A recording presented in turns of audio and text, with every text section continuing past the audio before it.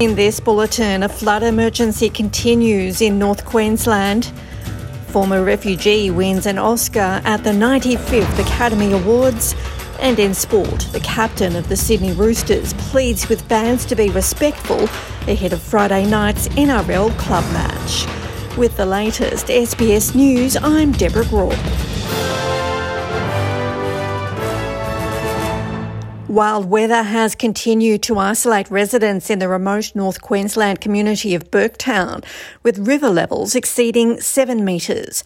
Around 100 residents have been evacuated from the town, but around 70 remain with limited electricity and water supplies. They've been warned to be alert for crocodiles, which have been spotted amongst the debris in the floodwaters. Authorities say floodwaters are starting to ease and the emergency may be shifting south to Orandangi, forcing 16 people to be evacuated. Senior Sergeant Adrian Reck from the Mount Isa District Disaster Coordination Centre says communication services have been restored to the area and units are on standby to airdrop supplies.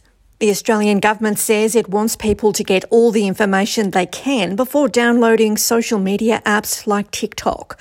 More than 20 Australian government agencies have banned the app over what they say are security risks, which copies the example of the US, where TikTok is not allowed in government departments. Home Affairs Minister Claire O'Neil is looking into concerns about the Chinese-owned video sharing app. Environment Minister Tanya Plibersek says that investigation is necessary. Well, I think it's important that people know what they're letting themselves in for when they download apps onto their phone. And, with most of these apps, if it's for free and it seems too good to be true, it probably is too good to be true. You don't get anything for nothing these days. A new report has found women and people aged over 65 are the biggest contributors to Australia's informal economy. A report from researchers at the University of Sydney has analysed data from the Bureau of Statistics, finding the value of that informal activity amounts to 14% of GDP, or $287.86 billion. Those activities include things like volunteering, unpaid childcare by family members, informal mentoring and ecological restoration. Report co-author Associate Professor Joanne Okapinti says the findings contribute to a better understanding of the work performed by Australians to improve social cohesion. This really shines a light on something that's not been measured well before, and it makes the invisible visible, which is going to be so important in our post-pandemic reconstruction.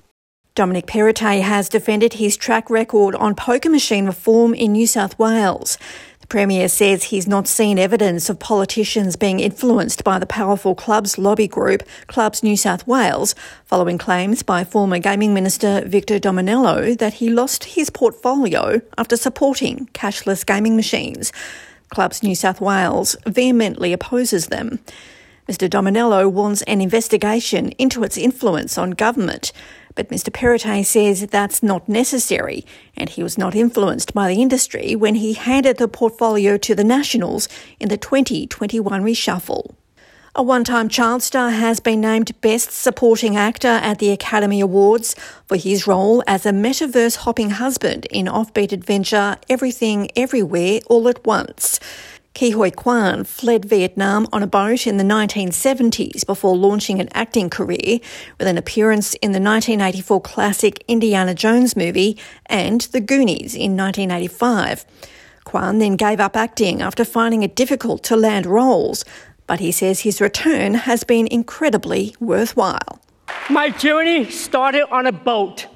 I spent a year in a refugee camp, and somehow I ended up here on Hollywood's biggest stage.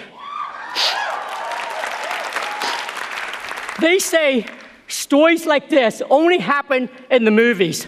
I cannot believe it's happening to me. This is the American dream. To sport, and Sydney Roosters captain James Tedesco and player Luke Keary have pleaded with fans to treat South Sydney superstar Latrell Mitchell with respect during an upcoming game due to take place this Friday night. Mitchell returned to Rabbitohs training today for the first time since Thursday night's racial abuse incident at Penrith. Mitchell was routinely booed and jeered by Roosters fans in clashes between the teams last year, having left the tricolours for their arch-rivals at the end of 2019. I'm Deborah Groark. This is SBS News.